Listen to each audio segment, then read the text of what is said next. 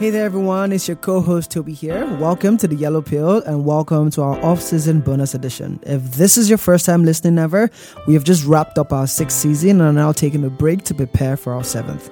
Even though we're on a break, we definitely cannot keep you all hanging, and so this episode is part of our off-season bonus episodes where we provide our opinions, comments, and thoughts on trending issues at home and abroad, as well as sharing unorthodox but creative dialogues or monologues that we think you might enjoy. These off-season episodes tend to be shorter, raw, and unfiltered, so we hope you enjoy them. Alright, that's it from me. Enjoy your listen. Hello folks, me again, Wale here, just to remind you that this episode contains lots of facts and information about COVID-19, vaccines, treatment, and so many other things relating to the pandemic. Now, we tried as much as possible our very best to make information and assumptions and make claims that were based on factual information, which we have put most of the resources in the bio. You can check them out at your will, but it's also your responsibility as a human being and global citizen to do your own personal research for your own ability to think critically. Just remind you that everything changes every day, new information comes out every day, and sometimes, depending on when you're listening to this, what you hear might be outdated. So please just keep that in mind. Thank you. Enjoy. Actually, no, let me kick us off because that will probably tone it down a bit because I know I can do it. You've done all your papers and shit again, Abby. Another passive aggressive. Why you say yeah?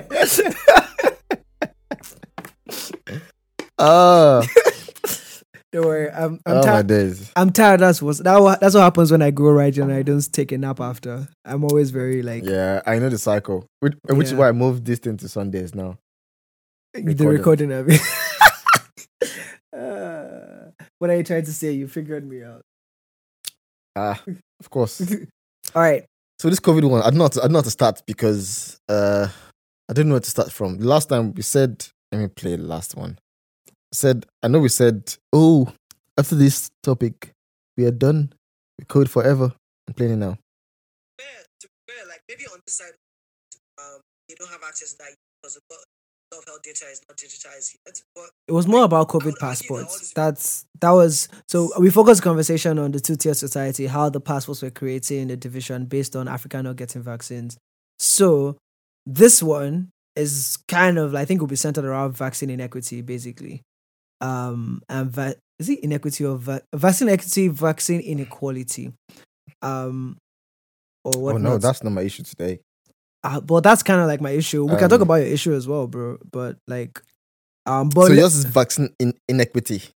What does that mean? No, so the fact that obviously the West funded most of the research for all of it, and they've been hoarding vaccines. But the narrative of them focused on trying to get their population to 100%, ignoring what's going on outside of their borders, is actually ineffective because what's happening is that the virus will just keep mutating in the places that's in. And as much as they try to ban travel, people will still globally go from place to place.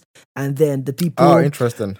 And so the people that are in your population that are fully vaccinated would not be able to resist the new strains. And so instead of you to then vaccinate the people that are unvaccinated and causing the mutations, you're going for booster shots. But that's only kicking the can down the road because, fine, maybe you get 4 booster shots and you deal with Omicron. Another one comes up in the next 2 months or whatnot and is stronger than any... And at the end of the day, then kind of like becomes an economic thing where I guess the vaccine manufacturers don't give a shit because as long as they keep producing and getting paid for the doses they manufacture, it's like we're going to get to the point where I don't think we're going to ever move from the point where people are not going to need COVID vaccines at this rate, right? And so, sorry, go on. Yeah, I was like, I don't think we're ever going to get to a point. So say that again. Yeah. So I was like, I don't think we're ever going to get to a point where we would not need COVID vaccines at the rate at which we're going, right? So what you're saying is, at the rate at which we're going, yeah, we're all going to need COVID vaccines. Consistently, for a long time, like every 6 months or something. Like how the flu shots in the US is like every year you're supposed to get the flu shots. It's probably going to turn into that at this pace that we're going. I mean, that's definitely the unsaid plan. Yeah, pretty much. I don't know whether this is a segue to go into some points to raise, but that's the plan. And wait, have you? Okay, I don't know. Should I ask you this on air? I don't know. We can take it out if it's okay, not. I'll just speak for myself. Yeah. I've had my 2 shots in it. Yeah. And I had last year. No, sorry, this year rather. I said last year. This year. But I think I told you personally that when I had it, I didn't get it because of fear. Yeah. I got it because of participation. How so? And me saying this doesn't mean that I got it because it felt like the thing to do. Not because I felt by myself that I needed protection. I'm not saying I'm a hero. I'm not saying that, right? I'm also a human being. Body can break. I bleed blood. But I'm saying how I felt. They was booking the test. Sorry. When I was booking it, when I was walking, what was pushing me was not if you're sick, what pushes you to go to hospital is because you're not feeling fine. If you take paracetamol or if you put rub on your chest after running out in the cold, you're anticipating getting warm. Right. So you're doing things as a reactionary measure to preventing something worse. Right. My point is I didn't have that drive as an intervention to prevent something. It was more for social participation. Because it felt like, oh well, the narrative was I'm doing it for society. I was told this by people. I'm doing this for society, protecting others. Obviously there was the thing of the passports that were coming into play. Yeah. I thought about freedom of movement and etc. So in that list of things pushing me, it was not a fear of my condition. Yeah, someone can say, well, yeah, you're privileged because you don't have what's the word? Any health conditions. Right? And that is probably a valid statement, right? If I had, I'm very sure if I had like asthma or if I was obese, I'll be thinking differently. Absolutely. Yeah. Right? That's very clear. That's very normal. We all have once you know your level of closeness to a certain problem, if you're closer to it, you feel more anxious than somebody who's away from it. Yeah. So that's normal, right? That's not a new thing. So, and then that's why we spoke last time about this mandate thing, where I said that what actually then made me consider was I just did something that was not because I wanted to do it, but because I felt I had to do it. And maybe to somebody there is no difference between that. But some people like us, like me, think about those differences because from an environment where it's supposed to be like, what do you call it? The places for the role model societies, in quotes. Right? If I was in Niger, like if police says stop and police gives you dirty slap, I know I'm in Niger, right? I know there's no the protection from those kind of tyrannical forces are very, very weak. Nobody's there to look after me if police takes me for no reason. But in quote, Western world where they know what they're doing in quotes, right? I feel like, what's the difference between this and being forced to do things back home that I'm not supposed to do? Right. So anyway, I'm giving reason behind why we had this thing chat in the first place last time, right? And then I think this came up again for us when they then had the Omicron red list, the red list and everything else. Yeah, red list, right? And why that raised bells for me was very, very simple, because this literally happened for me. Maybe for others it was different, but this literally happened for me. I went to bed one day, everything was normal. I woke up the next morning, 8 a.m. My entire news feed was new variant Omicron from South Africa, right? And I was like, when everything feels like organized, like when they call organized, like imagine Tower Sports, everybody just lines up and says and brings us their wagwan. And then next thing we hear that they're banning countries. Okay, if this thing happened so 3-4 days ago, whatever, what's the data that makes you ban countries? Yeah. So that became clear that they've then taken a decision without any science behind it. Mm-hmm. Right. And when that happened, Dame Daddy gave me the thought of, Toby, I told you this is the lamp speaking about. Because the decision to just ban a country based on whatever reasons without any science means that you have some level of assurance that you face no implications and you get some support. Right. Now, God knows why the ban was revoked in just 7, 8, 9 days. I don't know why. There's so many things that happen behind the scenes over there in those guys. Yeah. But it was revoked eventually. Yeah. So the thing about it is, like, obviously when the bans happened, and I don't think anybody was shocked per se. I think people were just like pissed off because, the problem, and, I think a lot of the vaccine like hesitancy we've also seen, I think a lot of it is some camps say that it's attributed to the fact that from the day like this whole, corona thing started, it was a conversation because it happened also very close to elections. It was politicized very quickly.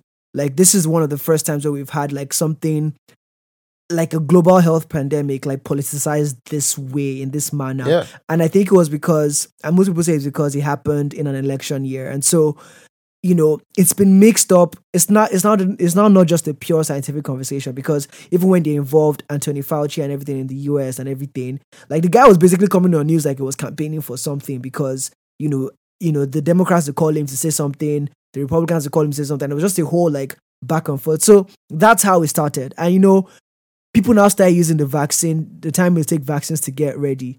They were using it as fear tactics as well.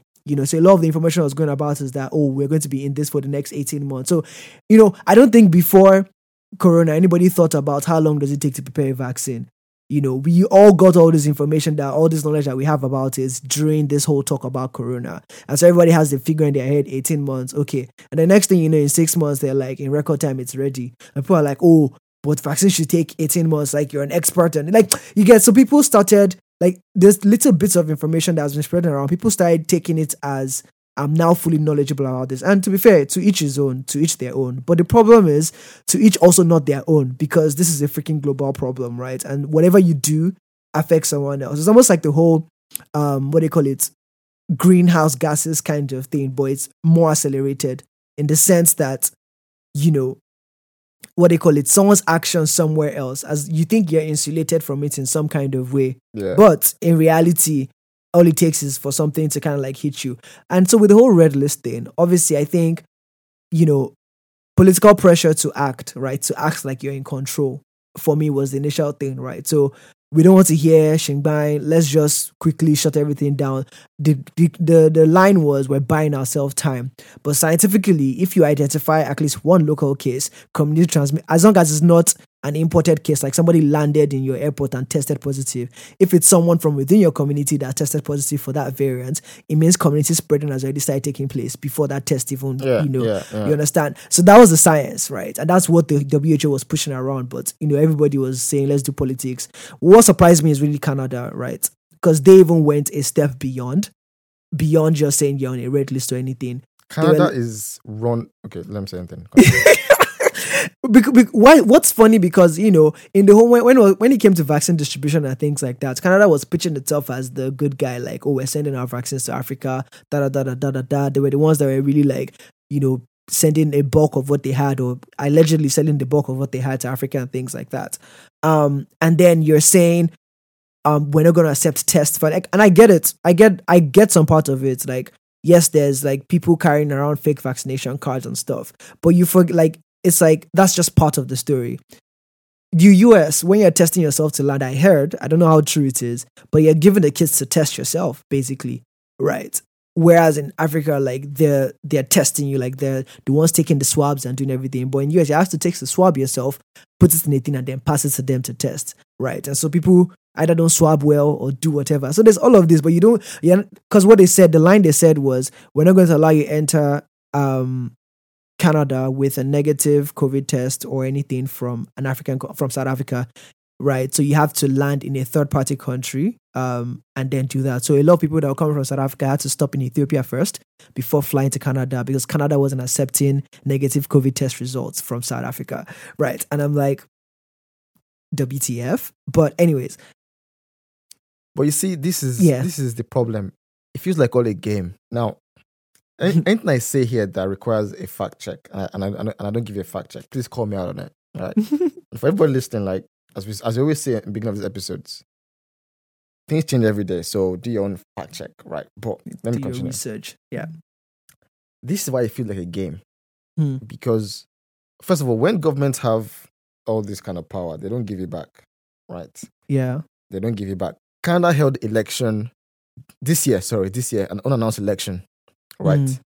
And Justin Trudeau held election 2 years ahead of time, right? Which is very weird, because why would you risk? Hear this. Why would you risk leaving 2 years before when you have 2 years left to run again, right? And my own understanding of that, again, I watched their, I don't know if I was watching it, but anyway, I consider a lot of things that are random. But I watched their, their panel debates. Yeah. And there were about 5 of them, right? 5 of them. And panel debates, they already had questions that were set that we're going to ask them. So first of all, you've already confined the issues to certain issues. They want to talk about, yeah. They don't talk about, right? And amongst them was COVID and climate change, right? Which pretty much took up almost all the time. So you haven't spoken about economy or anything like that, right?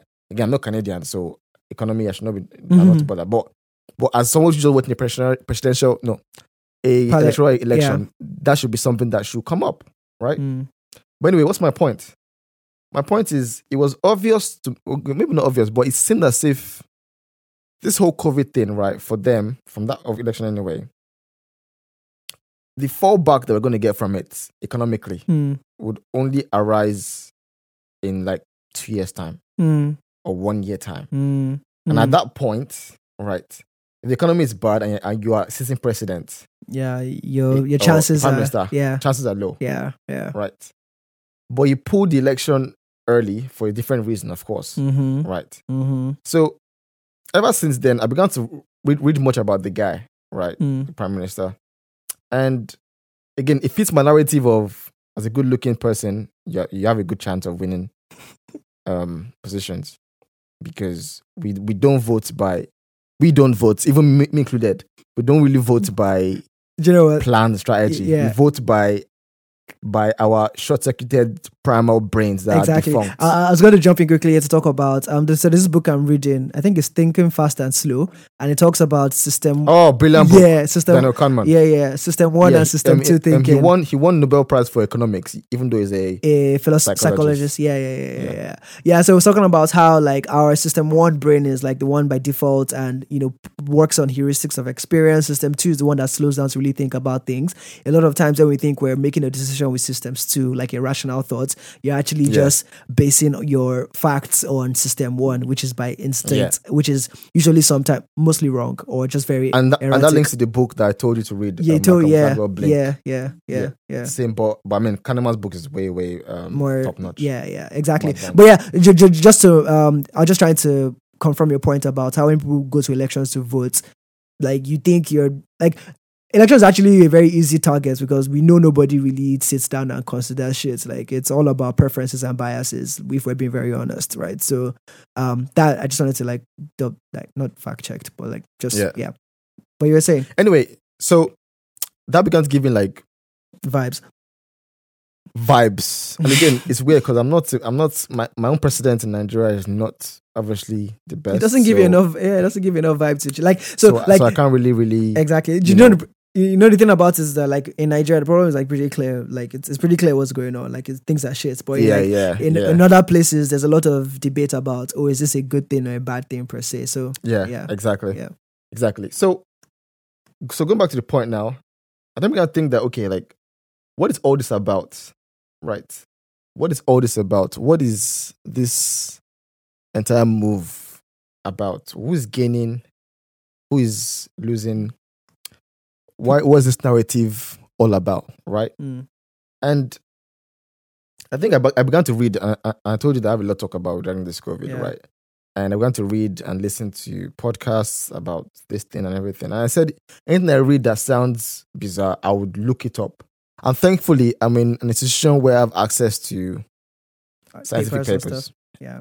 Easily. Papers. Right. So it helps, right? Yeah.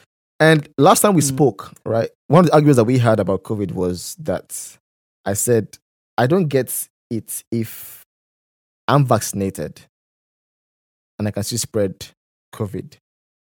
So how am I protecting anybody else?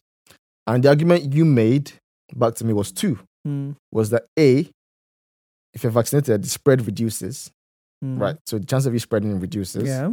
But B, you are, I think mentioned something relating to a variant. Yeah, variant and hospitalizations, basically. Yeah, I mean, Yeah. no, the hospital one was quite clear. Yeah. But Yeah, it we was agreed on variant that. one, basically. Like the more unvaccinated people they are, the more it mutates, basically. And again, it could be Right. it could be a weaker mutation, or it could be a stronger one, or it could be something entirely different, basically. Yeah. Right. Okay. So that was about 3 months ago, right? Yeah. Anyway, so it turns out to me, from what I've read, that vaccines don't protect others, only you. Right? Mm. Now, there's a paper, and I'm going to cite everything that I say today and give everybody so they can read it themselves. All right? The paper by a lady, I'm guessing the lady because of the name Anika, Mhm. right? Anika Singanayagam, Mm. right? And obviously other colleagues, right? And they found that, give me 1 second. Now, I might take some breaks just to find the points in the paper. So Mm. bear with me in those breaks. Right. Now, they found and I'll read verbatim. Vaccination reduces the risk of Delta variant infection and accelerates viral clearance. Right. Mm. Nonetheless, fully vaccinated individuals with breakthrough infections have peak viral load similar to those who are unvaccinated Mm. and can efficiently transmit infection in household settings, including to others who are vaccinated. Mm. Right? And if you want the statistics, right, it's pretty much saying that about 39% of 31 infections which they found, right, arose from those who were fully vaccinated. Mm. Right? So that narrative of, Help and again, everybody else. that's considering the fact that efficacy then drops over time. Mm. But then the narrative of protects others, right? Which was one of the philosophical good arguments to take in the first step for me. Mm. It doesn't seem to hold. And obviously, even without me showing this paper, we already know, they've already said this anyway, announced it already. Yeah. Right. Yeah. So what I'll say here is that obviously, like, that part of it, obviously doesn't hold anymore. But I guess one part that we're living through right now is the mutating part of it, which is still attributed to a lot of people being unvaccinated, right? So, But guess what? Do you Okay. then know that the Omicron arose from those who were unvaccinated? Mhm. Sorry, those who were vaccinated, rather. How is that confirmed? Right? Good. I like how you tackled me on that. Now let me find. Let me see if I can find it. If I can't find it, let's just forget about it. Yeah. I'll see if I can find it. But also, the way it can transmit, right? It's transmitted at a lower rate than Delta. Right. So Delta was about, Mm. from what I read, about 70-something%. This is about 20-something% in Yeah. terms of transmissibility. Speaking of, Right. So, but again, early days. yeah, exactly. I was Right. gonna say, But that also, I think early days. But also, I think somebody said one time. This might be absolutely wrong, right? Yeah. Anybody check me. But someone said one time, and I heard in passing like 3 months ago, that more mutations often mean weaker. weakness over time. Have you heard that too? Yeah, and so far the data sort of like it's weird. It's weird because there's also the thing of long COVID, meaning like you recover from COVID itself, but you still suffer long-term effects of it's being in you in the first place. Now, it doesn't happen to everybody, but there's also that. But speaking of Omicron, I'm looking at data coming out of South Africa, and I'm looking at an official report here by John Hopkins University. So comparing, they were comparing the Wuhan type to the Alpha type, to the Delta, and to the Omicron type. Now, new cases for Omicron is the highest, like in the same space of time.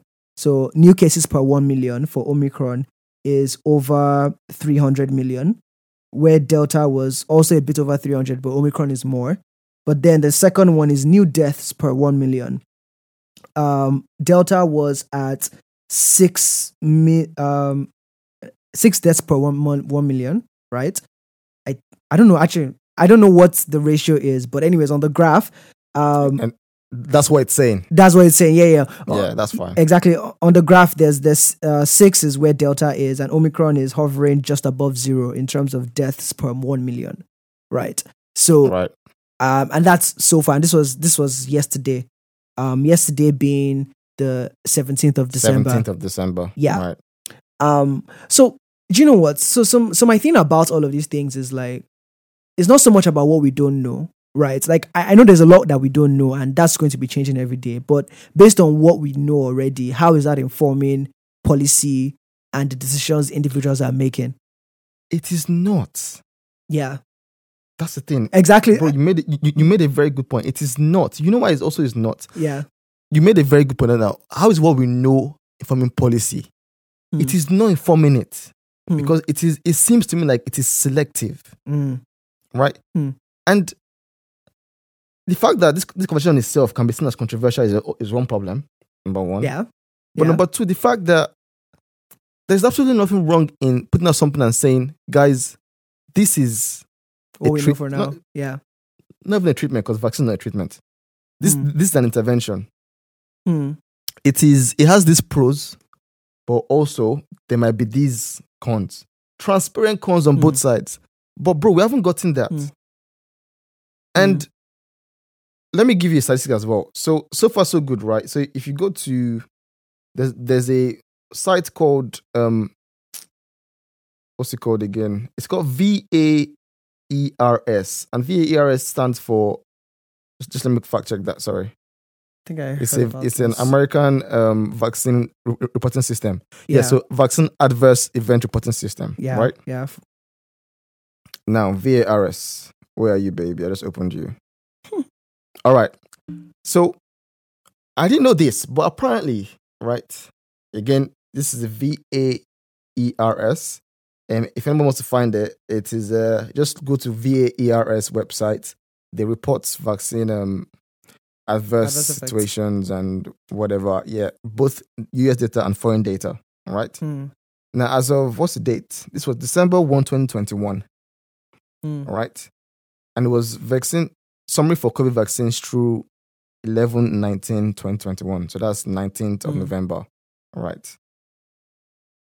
The deaths that we've had from COVID vaccines from 2020 December till present. Guess the amount. 19,249. All right. COVID now, related, all of that like vaccine related or no. from Yes, the vaccine? Vaccine caused deaths. Okay, vaccine caused. Okay. Yeah. So this website just reports reactions from vaccine. So everything I'm reading now is written to vaccine reaction, right? Yeah. Now, COVID-19 vaccines, 2020 December till date being 19th of November was 19,000 plus deaths, right? Now, all of that vaccines from 1990 till present, number of deaths have been 9,000. Right?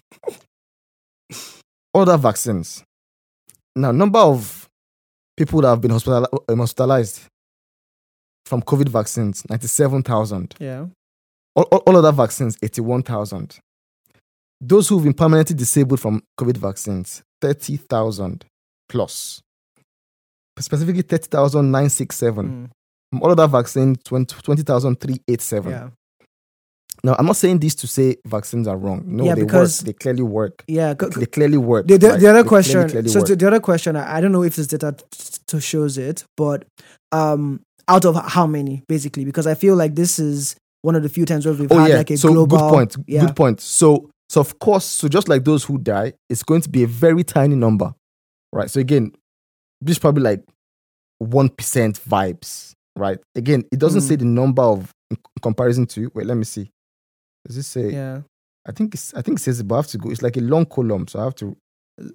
Yeah. blah, And the reason blah, I blah, and blah, the blah. reason I brought up this point is because if we're comparing because obviously when you say 19,000 compared to 8,000 from all other Yeah. vaccines up until this point, I think this is one of the few times where everybody in the world is taking it. So it's like 19,000 out of how many? Yep. 8,000 out of how many? Yep. And if it's the same 1%, That's a good then, point. Yeah. That's a good point. But also know that there's a number of vaccines that almost everyone has taken as kids at some point.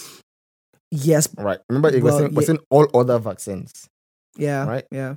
So, and bear in mind the time span as well matters. Time span for this was just 1 year. Yeah. Other vaccines is since 1990. Yeah. Right. But again, ignore what I've said. It is a small number. Yeah. It is a very tiny number. But it is underreported. It's like separation of information. Again, I'm all for give me all the facts.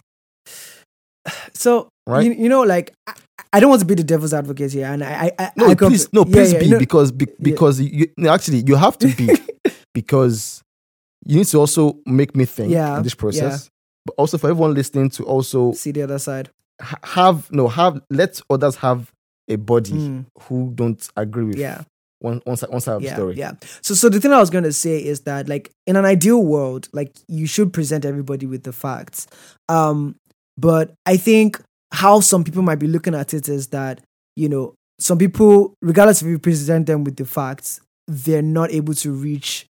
I mean, maybe weird to say they're not able to reach the right conclusions because everybody can reach their own conclusions. But the problem is that, like, if scientifically the conclusion that should be reached is everybody should be vaccinated, to avoid long-term, deaths and that. Wait, let me finish. I am agreeing. Exactly. Because, if individually you're saying for yourself, like, based on all that you've gathered, I don't want to take the vaccine or whatnot, or I'm worried about this, or I don't, like, I've done my research and blah, blah, blah, blah, blah. I guess the issue is your decision that you then make doesn't affect just you. This is one of the cases where it somehow doesn't affect just you, right? Which would now come to the thing of, can a government then say, because you've not done this? Because Klopp said, the Liverpool coach, they asked him a question about January signings, and it's like, if a player hasn't been vaccinated, he's afraid that they cannot consider they can't try to sign the person because it puts everybody else on his team at risk. Like, it's just adding unnecessary. Like, he's not forcing anybody on his team to currently take the vaccine, but they're not going to introduce any more variables, right? And that's slightly controversial. I'm not going to comment on that club for a second because I don't understand what that means. But continue. No, but basically, like, it's the thing about, so they've been asking coaches about if the Premier League should mandate all of the players. Yeah. I think they asked Klopp once, and he complained for them asking him that question because he said it's just a coach. Yes, and like it's like I'm surprised he said that. No, he's just saying that. Well, I guess in the last couple of days he's been more vocal about it, and they asked Arteta as well, and he's like, as much as it might be a good thing, it's still a personal decision for everybody to decide whether to take the vaccine or not. And do you know why? Yeah. Because most sports people who are reacting badly, soccer is one of the highest. In terms of to the vaccine? Yeah.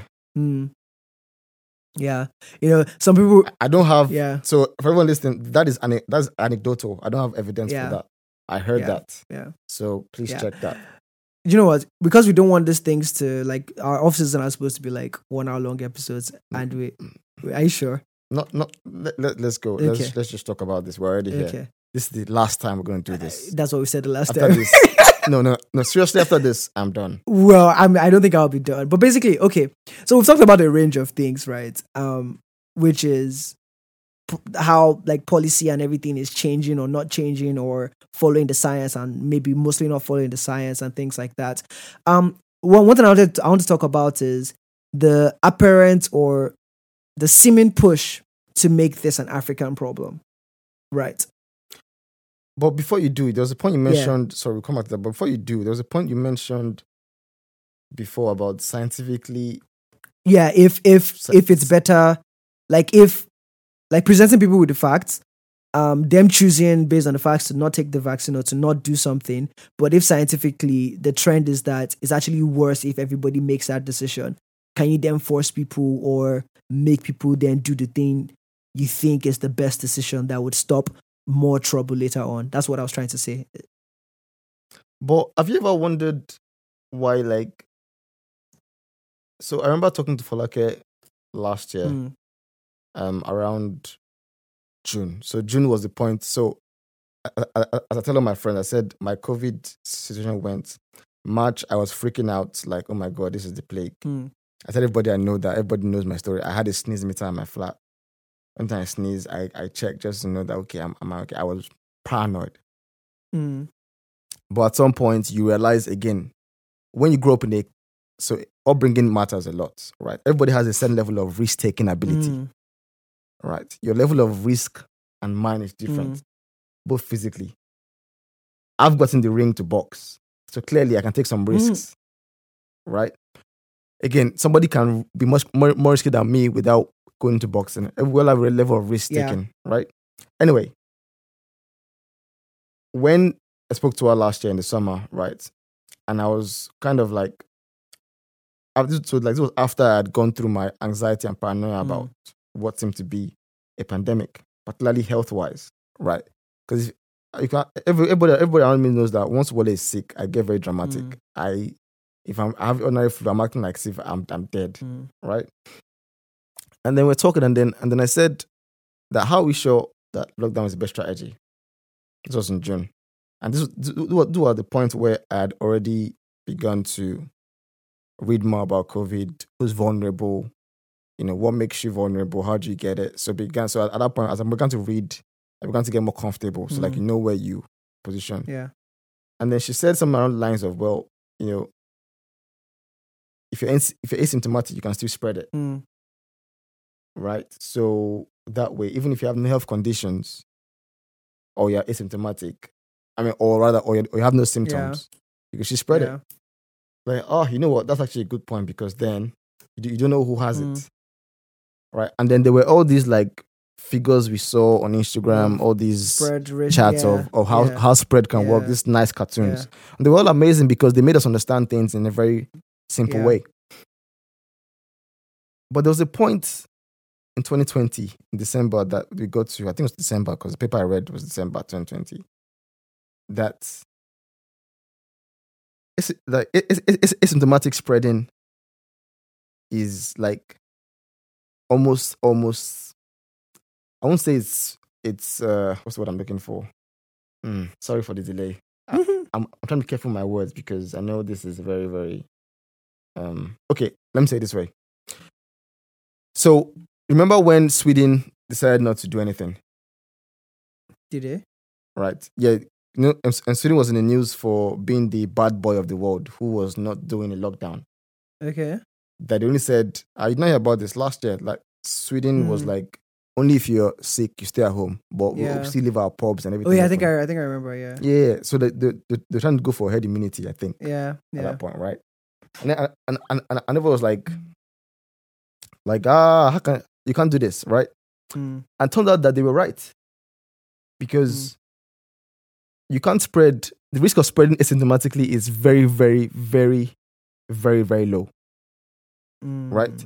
And a paper by somebody called Zachary Madwell showed this. Now, this was let me look for the year and date. Published in JAMA Journal. Yeah, 2020, as I said, December 2020. God bless you. Right? And they studied, so it was a meta-analysis, which is like you analyze plenty papers that have looked at a phenomenon, and you try and use the variables of their findings. So the findings, and use the variables and try and make your own statistical analysis of them. Okay. Right? So they found that apparently Again, I need 1 second to find it again. Mm-hmm. Yes, found it. The asymptomatic cases have a limited role in household transmission. Mm. Right. And bro, this was 2020 December. Yeah. So this is 12 months ago. Yeah. Right. And my point there is like, we've made policies on this assumption. Mm. Right. And again, this paper is not just one of a kind, because I said they looked at a summary of multiples. Yeah. Right. Yeah. And we've made many policies on these assumptions. So I'm wondering, why are things not following what should be followed if when a position where science should lead us out of the way? And by science, I don't mean the guys who show up on TV all the time. But I the mean data and everything. Yeah. Yeah. So, and that's, I think we already answered this thing early on, in the sense that because it's been a politicized conversation from day one, science is only used as a tool to further any one party's narrative versus let this center us and center the decisions we're making. But one thing that we've not really talked about on this before we move on from sort of like this whole policy and all of these things is the healthcare worker side of the conversation and what's happening on that front. Like, we're not doctors. We have not treated any patients. We don't see what's happening on the front lines, as they say. And there's all that narrative and the reality, I wouldn't even call it a narrative, that's happening on that front as well, where people are actually dealing with and seeing all of these things. Wait, but even when you say that, what are you referring to about healthcare workers in this context? Just so that I'm following you. I mean them being overwhelmed, and the fact remains that as healthcare workers, things are not the same. Like, obviously they're not the same for anybody, but things seem and look and appear considerably worse. And the common denominator really is the spread of this coronavirus, right? Good point, because I spoke to Wura as well, who's obviously a doctor, and I always ask her about how life is, and I hear about these things, right? Yeah. And one thing you've noticed, right? Trump was in trouble one time when he mentioned bleach. No, not bleach. Hydroxychloroquine. Yeah. Okay. Right. Yeah. Chloroquine. Yeah. Yeah, and I think his point was, well, first of all, turns out he had a point. Yeah. Right. But him being him, did just none was how to say it. Yeah. What we're saying, right? But also made it political for himself. Anyway, did you ever ask yourself, the reason why healthcare workers are mostly stressed because of overload, right? And some of them are working in systems that are already not even properly good. Yeah. Right. You can debate public versus private healthcare. Yeah. That's not what they're doing. But some of them are working in better or worse or strained systems. Yeah. Right. So it was hard for them. Incredibly hard. I can't imagine wearing a face mask 12 hours a day, walking up and down.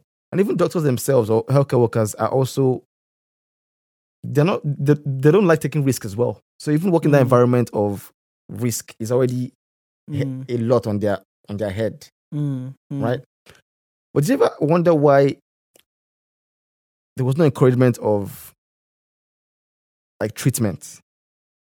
Like treatment before you come to the hospital? Because one of the arguments that were made for lockdown particularly was our hospitals are under pressure. We saw the coffins, we saw all the stuff. People were coming to hospitals, too many people, and no healthcare in the world can handle all of that. If everybody, the healthcare requires almost everybody to be healthy, to be fine. Yeah, so fine, you can't have everybody. So that's normal. Yeah. You don't want to blame for that. And of course, those who are working there are fantastic people doing jobs that we need them for. Yeah. But how come there was never a big push? And by big push, I'm referring to those at the top or whatever structure this is. Yeah. There was never a push for treatment. I guess that could also be, I don't know what it is. I think it's also the novelty of everything, of it all, right? And I guess everybody wants to cover their asses in a way. Bro, it was politics. Yeah. It was politics. You know why? Because everything from the get-go, all the roads were leading to this vaccine thing. Because there was evidence from different countries that drug this guy mentioned works. Hydroxychloroquine. Yeah. Right. And the drug apparently was, or I think it's one of the drugs that's been approved for ages, like for time. So like it's a drug that you can get at pharmacy, right? And it's a drug that is also cheap to make. I mean, cheap compared to Novel. So like do you know what? I don't want us to wait. to Before I continue, just let me give the fact check for that because I said the drug works. Yeah. So how do I know that? Well, I read a paper by Andrew Ip, IP only. And it's hydroxychloroquine and tocilizumab medicines, medical people try, man. Tocilizumab therapy in COVID-19 patients, right? And, okay, yeah. Sorry. Wrong paper I was quoting. So paper I want to quote, actually, that was the wrong one. The one I want to quote is called Pathophysiological Basis and Rationale for Early Outpatient Treatment. So outpatient means like if you're a patient but at home. You're not at home, yeah. Right. And it's written by Peter McCullough and many other authors, right? And this is an American Journal of Medicine. Yes, so it says in the paper under the sections of antiviral therapy, if you're going to look at it, it just says, the part that just confirms it says a minimal dose, sufficient dose of HCQ, right, interferes with early immune response to the virus. Right? So they listed a number of different drugs, and often they are used like, from what the paper is saying, you use them in combination. Right? So anyway, I've given the evidence there. The paper is there if you want to look at it. Pathophysiological basis and rationale for early outpatient treatment of SARS-CoV-2. Right? So that's there. But my point is like, this were like 2020. What's the date of this one? 2020 again. Yeah. Right? And if we want to prevent people from, because the reason why people were dying is not always because of the disease or the comorbidity factor, because they don't get enough attention. Yeah. Because if you stress the healthcare system, you can't attend to everybody as you would like to. Right? So we can assume that some people just not get enough attention. And if you prevent them from coming to the hospital, surely you're preventing them from facing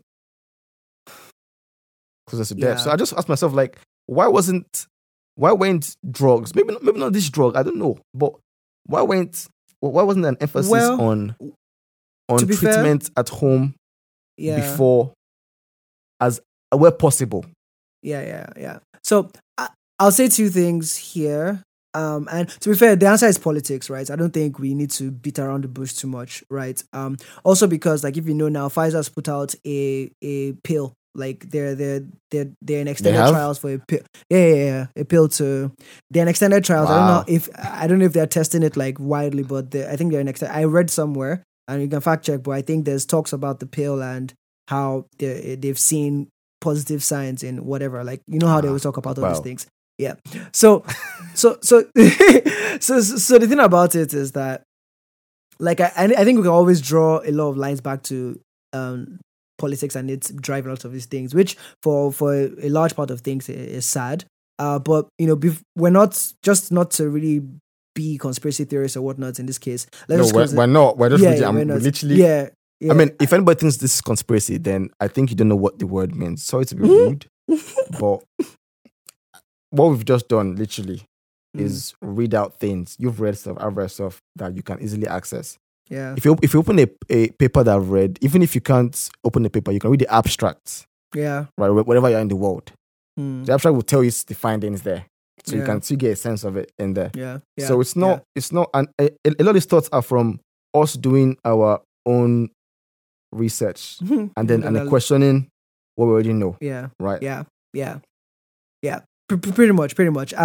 I think that disclaimer there is good. Hopefully, people listen up to this point. But obviously, we'll state it at the beginning as well what the point is. But honestly, I actually don't really care what anybody comes away per se again, because this is off-season number 1. But it's also us really just trying to have a conversation about this. So to maybe wrap up a bit. So the thing I was saying about how it's like there's a push to make this an African thing, right? And even this thing you said about why they didn't push certain things as, possible remedies and stuff like that. One question I was going to ask is sort of like the whole, like, WHO and things, like, are they not meant to be the non-political body and all of this that can come out and really put out facts? But obviously we know there's still a lot of politics involved. Yeah. And why I'll say that is because I think know, I think the head of WHO has a lot of history as well. yeah. So if you look at it, we're calling.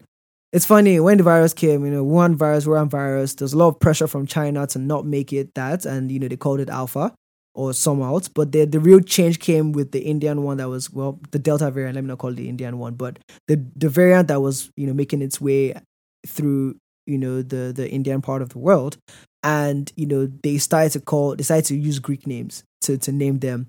So we did Delta. Now, I didn't even notice that actually. Yeah, I noticed that pattern of, but yeah. Good. So they decided to change it. They decided to change to use the Greek alphabet because they didn't want to name it by places, just to avoid all those things. And then with this South African one, the one that was sequenced in South Africa first, not that, that's where South African scientists there. Sometimes you can find something, but it's not me that will say this thing first. First, you know. Come on, cover me. Let somebody else say it. Let somebody else. Exactly. So, they called it the Omicron, but they skipped a Greek alphabet. G, like XI, I think. And I read that they didn't want to call it that because it would sound too much. Yeah, exactly. It would sound too much. So, well, that's smart though. Yeah. But again, you can see how even in typical, let's name what we're naming in the correct procedure, you still have to factor in politics and all of this. So, but also you have to factor in the fact that it began. I don't know what it did. It's proven. Let's know because that's what China is trying to do now. I was about to say the date, but it began in China. So and people are saying if they were very upfront about it early on, we wouldn't be where we are today. In the sense that if they were very upfront about. Well, the thing about that's this a blame is that, game. You can't know that. Maybe the question is a blame. Yeah, it's a blame game, so it's a blame game. But right, China has managed to shift a lot of it away from them, and now they're trying to. All the policies we saw in the last 2 or 3 weeks, it's really trying to sort of paint it as an African problem and really center it and do all of these things. There's been articles that have come out of they've actually sent vaccines to Africa, but they're expiring. But if you look underneath the hood, there's stories that they were sending vaccines that had very close expiry dates, like ones that they knew they couldn't quickly distribute where they were. They shipped them off and, maybe with 1 month left. Where obviously, if you can't ship it in 1 month, let's be real, is it this part of the world where they will not ship that as quickly? So, because Nigeria destroyed 1 million vaccines that had expired, but that was only the headline that we're wasting vaccines. But when you look into the article beneath the headline, you find out that, when they got here, they were about 1 month before they expired. So there's all of this randomness and weirdness going on. And, it will if I was a betting man, I'll bet that it would because it's a biological thing, right? And it's not something it's as much as you want to play politics with it, biology is still biology, right? And I don't know, because at the beginning of the pandemic, everybody was like, bet on? No, wait, let me just say this part before. Yeah, I thought you forgot. Sorry. Yeah, no. So at the beginning of the pandemic, the narrative was oh my God, they're going to drop like flies in Africa. Poor healthcare systems. If in Italy, yes, I was worried as well about that. Yeah. Everybody was genuinely worried, right? And Italy, people with healthcare systems are dropping but Africa, You understand? And basically based on history and everything. But we're here now. But now there's a new push. Now it's not just okay, Africa has done well and survived for whatever. There were even news outlets that were almost angry. Yeah, that's exactly about it. The CNN, The Economists were putting out news why is Africa not having high rates? Something like that. At some point, or what? They were questioning whether we were underreporting numbers. Numbers. Yeah, you can hide dead bodies in a hospital. Anyways, but you know what? The betting thing I was saying was that if they continue to politicize it, we will reach a point where, the point I'm trying to make is that it will catch up with them, basically, as we're seeing. Catch up with who and how? I don't think so. I think that's where me and you differ. I don't think so. I don't Bro. think any government would. I think it's all of us, me and people like me and you that would. No. See, obviously, so I'm not saying we all face the impacts in similar levels, right? I'm just saying that everybody will feel it in some way, shape, or form, either economically or whatnot. This idea that they think, and I'm saying I'm using my words very carefully, that the West and most of the West thinks they can insulate themselves from this, with science and all of these things. This is one of the situations where I get a sense that we're going, unless everybody decides to, which I don't know how it's going to happen, but we're going to be here for a very long while. And yes, Africa will probably get the short end of the stick in multiple ways, because this will always be a financial conversation as well. But no, they won't go. I don't think they will kind of like escape this like unscathed the way they're imagining it. Like, again, like I said, this is based on the purpose of trying to make it an African problem, trying to sort of like close off their borders and close it off and just contain it per se within one particular continent, right? Based on the fact that they're the ones that funded the vaccine research. They don't need to have if they decide not to share it, like, it might be a war against humanity, but who else is going to call them to account? Other human beings, basically. I'm just saying, like, if this is the line they choose to toe, I don't know. I just have a very funny feeling that like it's not going to go as everybody's kind of like planning or thinking. So like the way I'm saying it is, you're saying it almost in terms of like assuredness, like karma is going to hit.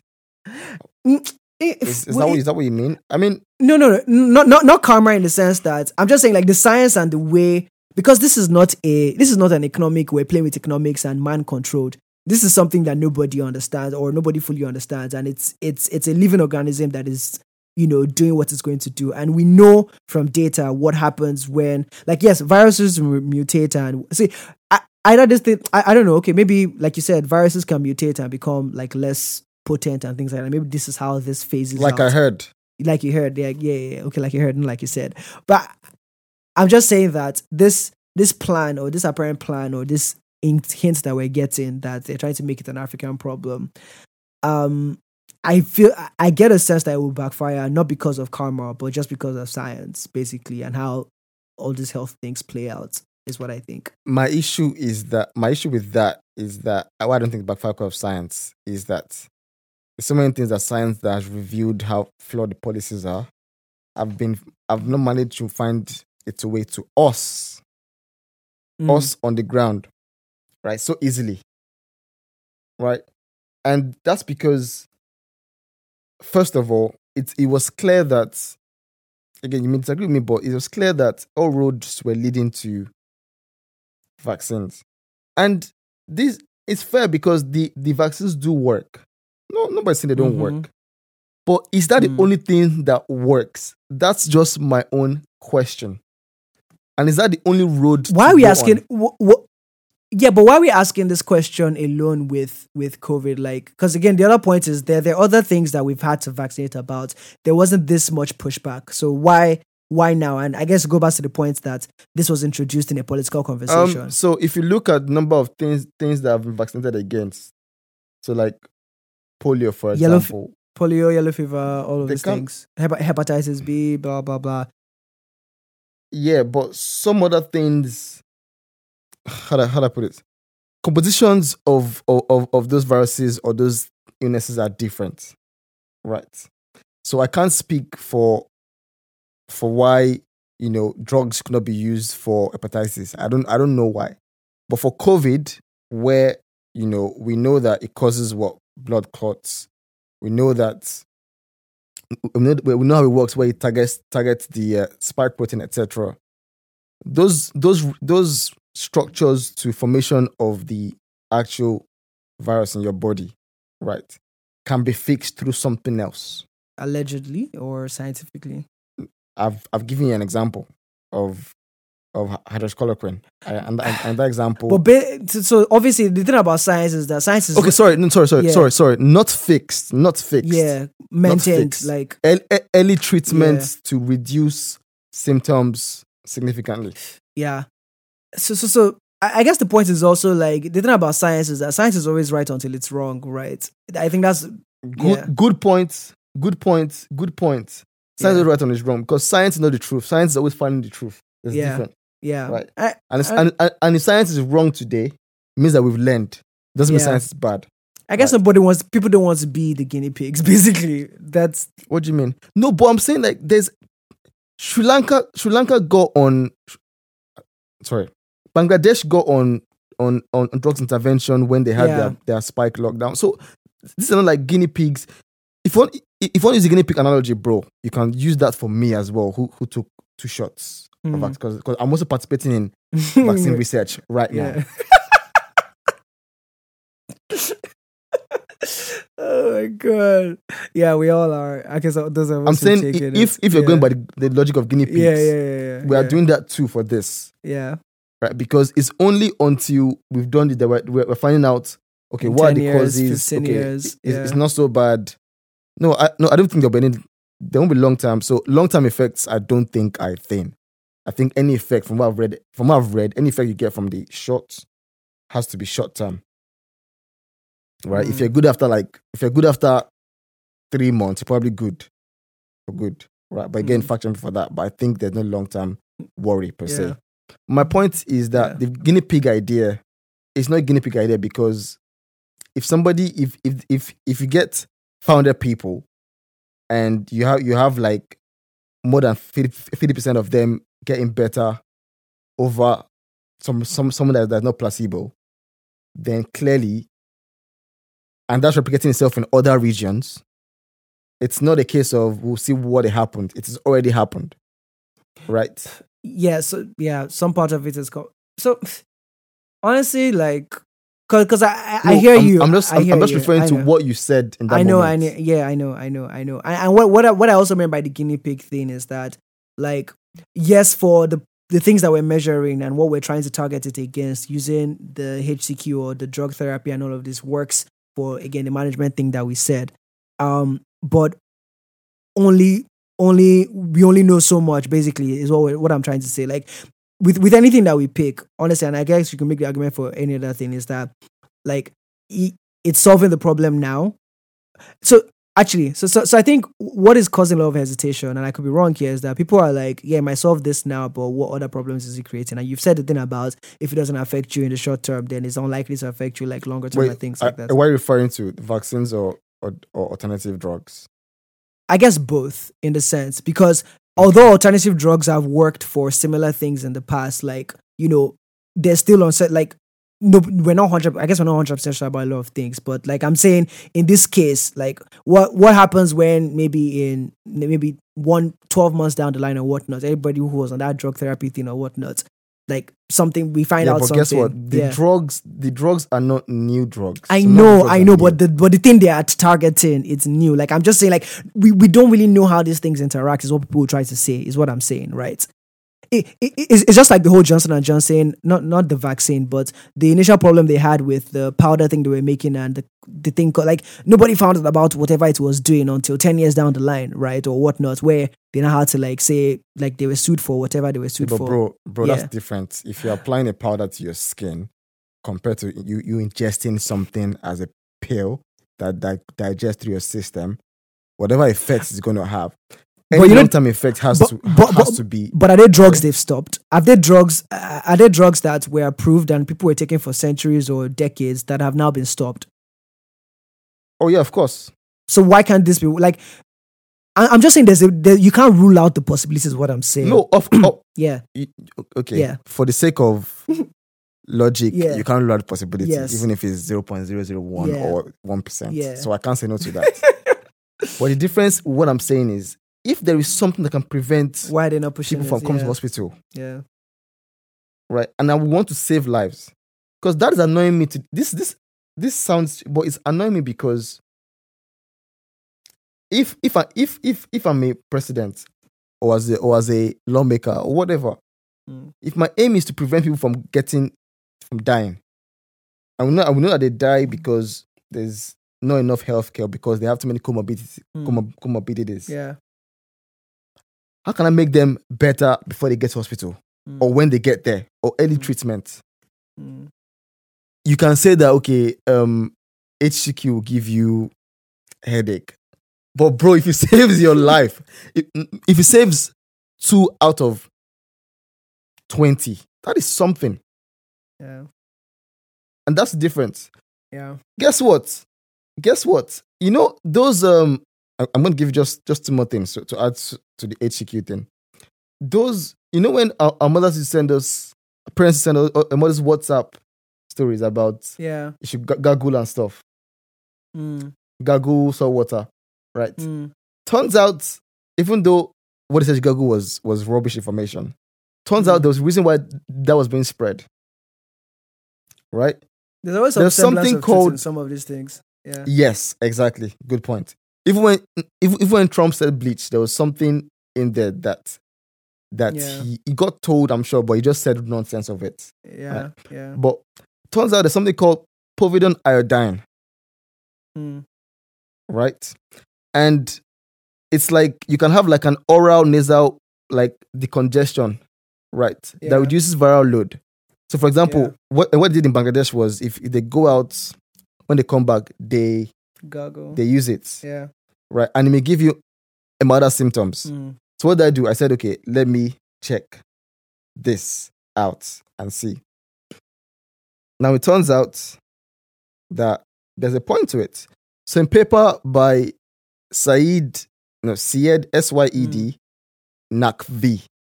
povidone iodine solution as SARS-CoV-2 prophylaxis for procedures of the upper aerodigestive tract, a theoretical framework. Conclusion: this approach to blasting your nose with these solutions, povidone iodine, right, represents a low-cost, low morbidity measure that may reduce the risks associated with aerosol-generated procedures. Okay, I can't read that word. That word is too complex. But let me find a better word to use. So can you see this diagram? Okay, obviously, actually, people cannot see it. Yeah. My bad. Anyway, so it just says povidone iodine solution inactivates viruses, including SARS-CoV-2. Topical PVP1, which is povidone iodine, is used intra-op as a prophylactic treatment to upper aerodigestive tract. Institutions are focused on PPE. However, topical PVP1 may reduce viral load of the upper aerodigestive tract. And it says that 15 mil 1% PVP1 solution, swish and spit for 30 seconds. Post-induction, 1% PVP1 solution to oral cavity, blah, blah, blah, blah, blah, right? But again, I'm just giving one study that shows another thing that has been used in Bangladesh and some other places, but we're not really spoken about. Again, and that study, for anyone who wants to check it out, Samantha Frank and others, povidone iodine use in sinonasal and oral cavities, a review of safety in the COVID-19 era. And they just found that it's been safely administered for up to 4 months in nasal cavity and 6 months in oral cavity, right? And when you have a concentration that is less than 2.5%, 1 second. Yeah. So PVP1 is rapidly virucidal and inactivates coronaviruses, include SARS-CoV-2 and the MERS virus, and it can be safely used in nose at concentrations at up to 1.2.5%, and the mouth at up to 2.5% for up to 5 months. That's on that one, right? And that one is, bro, it's okay. It's okay. No, it's okay. It's okay. I'm done. I'm done with this. I'm done. Like I'm going out of this. So let's wrap this up because I'm actually tired. Actually. Oh my god, shall we release this shit? I don't know if you release this because I feel like I've just gone on this mad. Yeah. Okay. I promise you I'm not crazy, right? This not take. Again, I have good searching skills. I'm not trying to brag, but it happens. But point is that information, right, is bifurcated and it is politicized. We're not giving everything, right? Number one. Number two, based on safety profile of these vaccines, right? Which again affects maybe 1%, 2%, thereabout. So not a lot. And the efficacy. Is it transformative enough to make it a mandate? Question for you guys and for you, right? For me, also, what is the role of natural immunity? Well, Yeah, obviously these are rhetorical questions or questions for thoughts for folks. What I'll say basically is, I guess the main, from my point of view, to be honest, and I'm not like Wale in the sense that I don't dive into research papers and stuff, but it's good. Like, I've learned a lot from all of that. But I think even if you're not going to go as extreme, even though that's not exactly extreme, but if you're not going to do that, I think it's all about like just resisting your initial reaction, urge, or whatever to certain things, and just where a large percentage of us are smart people and things like that, but sometimes, actually, based on the system 1 and system 2 thinking that we spoke about earlier, the laziness, and not laziness in a bad word, but we just get this urge to just base things on our biases and just run with it, right? But it's not easy, bro. Yeah, I know that's what I'm saying. It's not easy to not be lazy and do stuff. But I'm just saying that in the case where the least you can do sometimes, though, is not push what you are not sure of.